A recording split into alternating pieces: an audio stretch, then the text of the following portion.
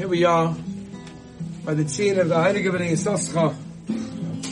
Tzvi good Tzvi Elimelech, Schus and Yugen Alaini, very holy spot, Mokim Kodosh, which, as we said many times in different places, we find from the Svarim HaKadoshim, when a person is in a Mokim of the scene of a tzaddik, it's almost like he's in Eretz Yisrael.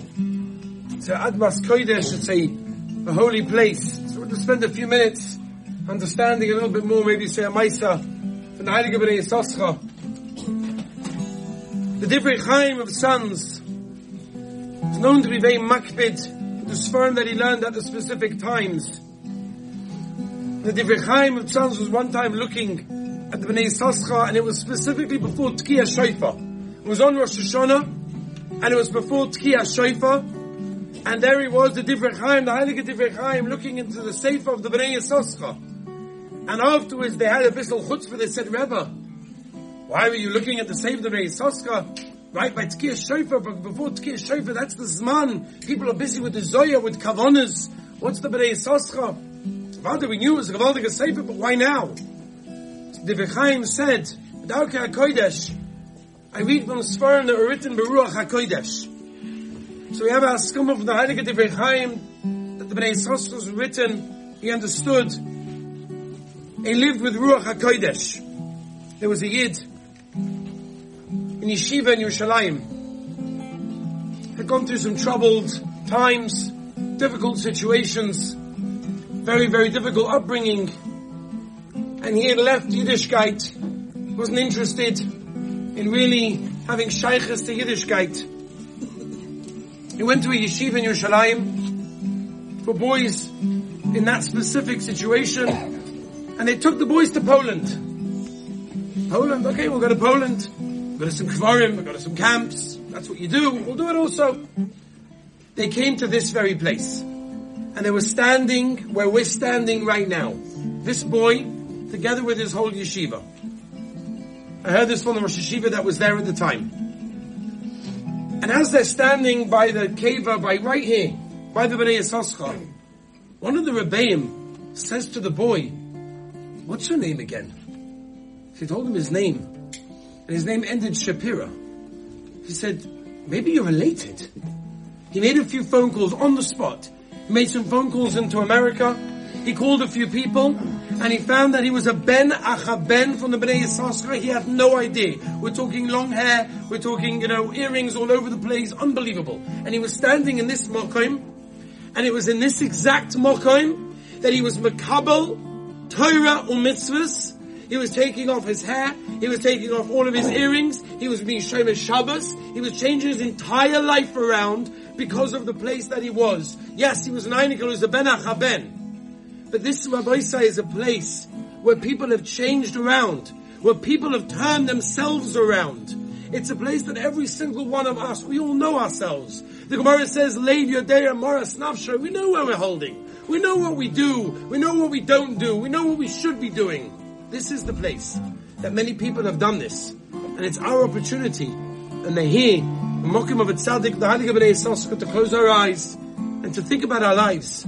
And to think about where we could be, where we should be, and what we should be doing, as many other Yidden have done in this place. We'll end with one Mordek HaMaisa.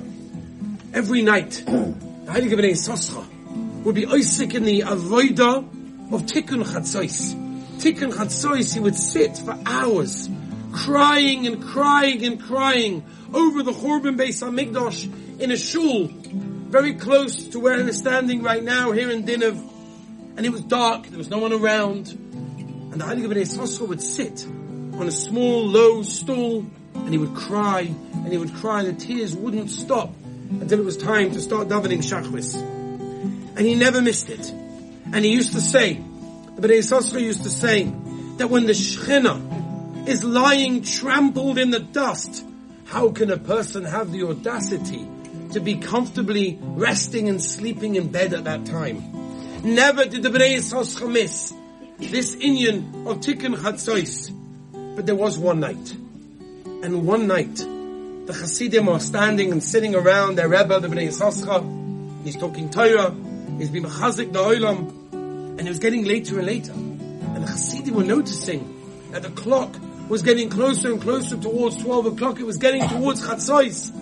Any minute now, the Yissoschor, the Rebbe, is going to stand up and say, I'm sorry, Rabbi Sai, I need to go to my private room. I need to go and talk to the Rabbi Shalom and be upset and be sad and betzar over not having a Beis HaMikdash. They were just waiting for him to get up, and he did not get up. And he kept on talking and giving Torah and being Mechazik the Olam. Chassidim were confused.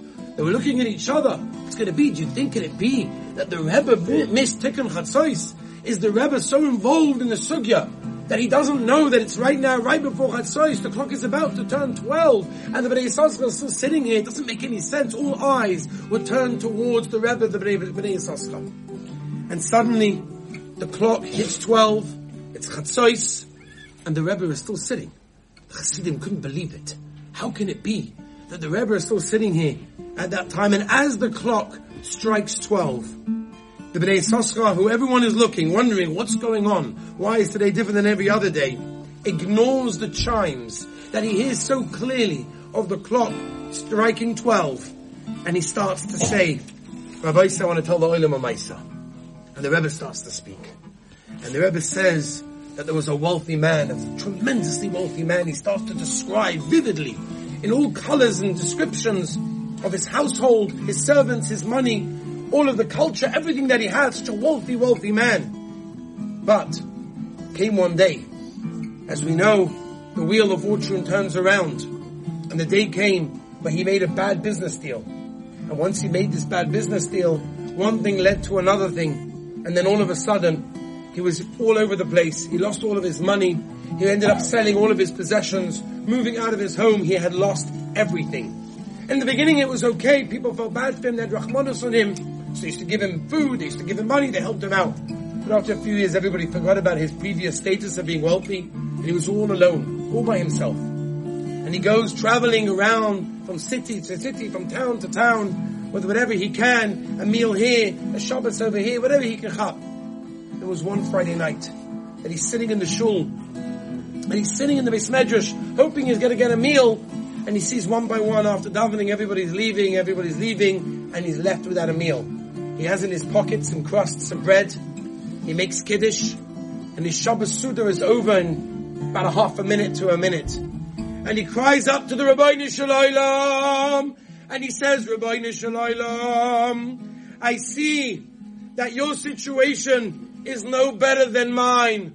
So the Heilige Bnei Yissoschor, we also had a Beis HaMikdash. We also have the Shechina, but we're missing it. We're poor, we're nothing, we're alone. We don't have the Shechina. And then the Chassidim understood that the Bnei Yissoschor didn't miss Tikkun Chatzos. He was just bringing everyone together with him into his Tikkun Chatzos. Rabbi Sai, we're in such a heilige place, such a special place. We're in a place of a tzaddik that was able to write Baruch HaKodesh. This is our opportunity. We're all familiar with people that need Yeshuas, whether it's in Parnasa, whether it's in health, whether it's in Shalom Bayis, whether it's with the children, whether it's with Shidduchim, whatever it may be, we know people. We know the matzah that Klal Yisrael's in. We know the situation. There are soldiers going out there day in and day out, risking their lives. We know what's going on with the people of Israel and around the world. This is our opportunity to mispalel not only for ourselves, for our futures, for our mishpachas, but for all of Klal Yisrael. And remember, the Heilige Bnei Yissoschor was so makushah, was so connected to Hanukkah. Hanukkah, the Oris of Hanukkah. The Oris of Hanukkah are still with us in this place. This is a place where you can feel the Hanukkah. And Hanukkah, of course, is, as we've spoken so many times, is about the light within the darkness when it's so dark and it's so cold and it's so depressing and it's so sad and life has so many challenges and it's so difficult to be able to continue within that darkness. But we have that Hanukkah light. We have the beautiful light of the Hanukkah Neris. That's Hanukkah. That's the Bnei Yissoschor. It was Megala, the light of Hanukkah in our generation. And therefore the light of Hanukkah is oil over here. It's light over here. There could be darkness going on around the world and there's tremendous darkness. But our job over here is to ignite that light and to be able to keep it inside it. How many people change their lives in this very place? Every single one of us should be Zoicha Be'ezus Hashem Yisbarach, to be mispalel for ourselves, for our mishpacha, and for all of Klal Yisrael to have a Yeshua, and we should be Zoicha all together to dance together with the Bnei Yissoschor and all of the other tzaddikim, together with the Binyan Bayis Shlishi B'mheira V'yameinu Amen.